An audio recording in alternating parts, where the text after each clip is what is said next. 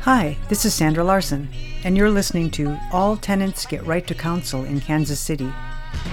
This article is part of Shelterforce's Under the Lens series, Tenant Power Returns. Kansas City, Missouri now guarantees access to legal representation for tenants facing eviction, and it's one of a small but growing number of cities making that right available to all tenants, regardless of income.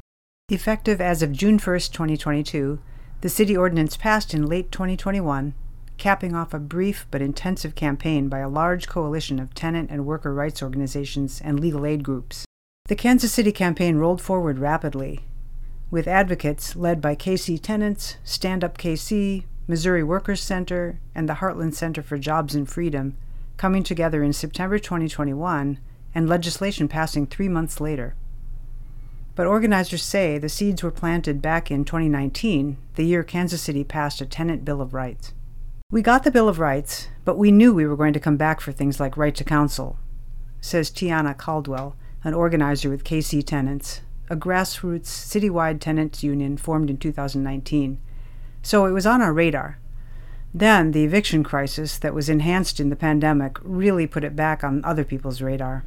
They saw the issue and how big it was. That made it a perfect environment to go back for right to counsel and win. Why right to counsel is important. Kansas City already had an eviction problem before the pandemic. While KC Tenants came together only recently, in 2019, its founder and executive director, Tara Raghuvir, had spearheaded eviction research for years prior to that through the Kansas City Eviction Project. Data from that research helped advocates build a strong case for bolstering tenant rights. The sheer number and consistency of eviction filing rates, some 9,000 per year from 1999 to 2016, suggested to researchers that some Kansas City landlords may even have eviction built into their business model.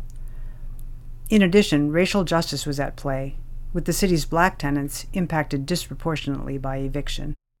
The text of the ordinance lists some compelling statistics. In a 10-year period up to 2016, eviction was the outcome in 99.8% of the 76,667 eviction cases adjudicated in Jackson County, the largest of the 4 counties Kansas City comprises. Moreover, there was a severe disparity in legal representation. Tenants were represented only 3% of the time, while landlords had counsel in more than 85% of cases, a power mismatch closely mirroring national data. Having counsel alone doesn't stop evictions, but data from across the U.S. shows that tenants with representation in eviction cases are far more likely to stay in their units, be granted more time when moving is necessary, and leave court with a clean eviction record. There is no case, not one, where you don't need an attorney, says John Pollock, coordinator of the National Coalition for a Civil Right to Counsel, or NCCRC.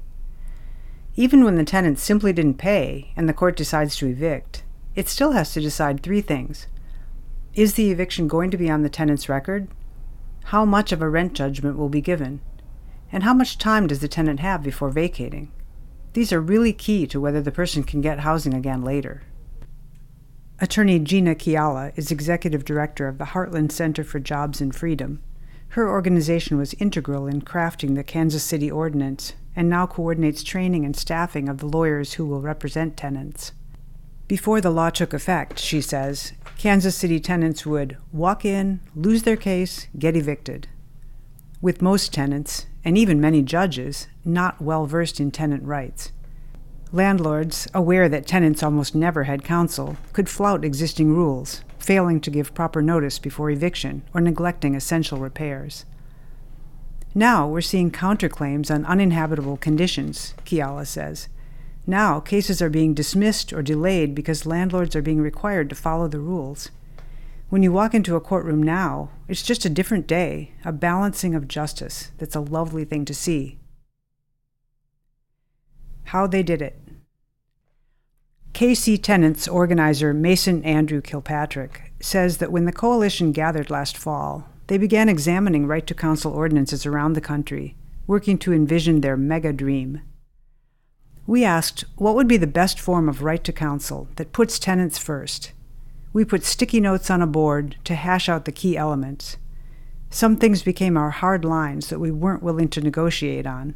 We wanted it to be accessible to all tenants, not means-tested, and we wanted the funding to be fully guaranteed, says Kilpatrick. They crafted an ordinance that covers all tenants, without restrictions on income or family structure. That inclusivity is not the case with all right to counsel laws, though it's becoming a more common demand, says NCCRC's Pollock, as it addresses a broader need and helps vanquish the stigma that guaranteed counsel is a benefit only for the poor. Of the 15 cities that have now passed tenant right to counsel, 5 others have no income restrictions: San Francisco, Boulder, Baltimore, Minneapolis, and New Orleans. In the jurisdictions without an income limit, there's one less barrier to obtaining an attorney for an eviction case than in a criminal case, says Pollock. In October 2021, the coalition drafted the ordinance, revising it with feedback from legal organization partners, and reached out to council members and the mayor, analyzing who would be allies. By November, they had found a strong supporter in Councilor Andrea Boo, who sponsored the ordinance.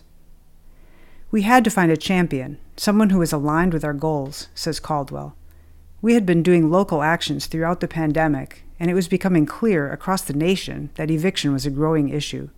So that opened conversations. We were searching for champions, and they were looking for solutions as well. It created an environment where we could connect with those people. The campaign went public with a rally on December 1st, 2021. A week later, the council passed the ordinance unanimously. Funding and cost savings. Working with the Heartland Center, the tenant advocates calculated that the city needed to commit $2.5 million annually to provide attorneys and administer the program. Federal pandemic relief dollars will cover the first year, and for the future, the program has a line in the city budget. That was a big deal, Kilpatrick says, because it gives more of a guarantee that it will stay around.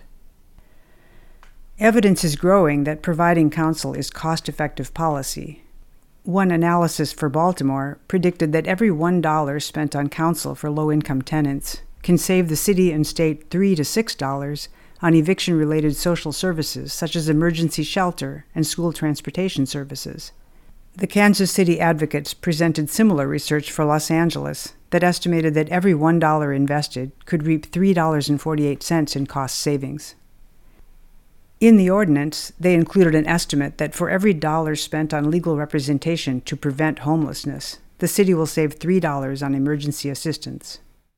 Building the narrative that this is something we need to prevent homelessness really changed the minds of council members, says Kilpatrick. We made the case that it saves money in so many ways.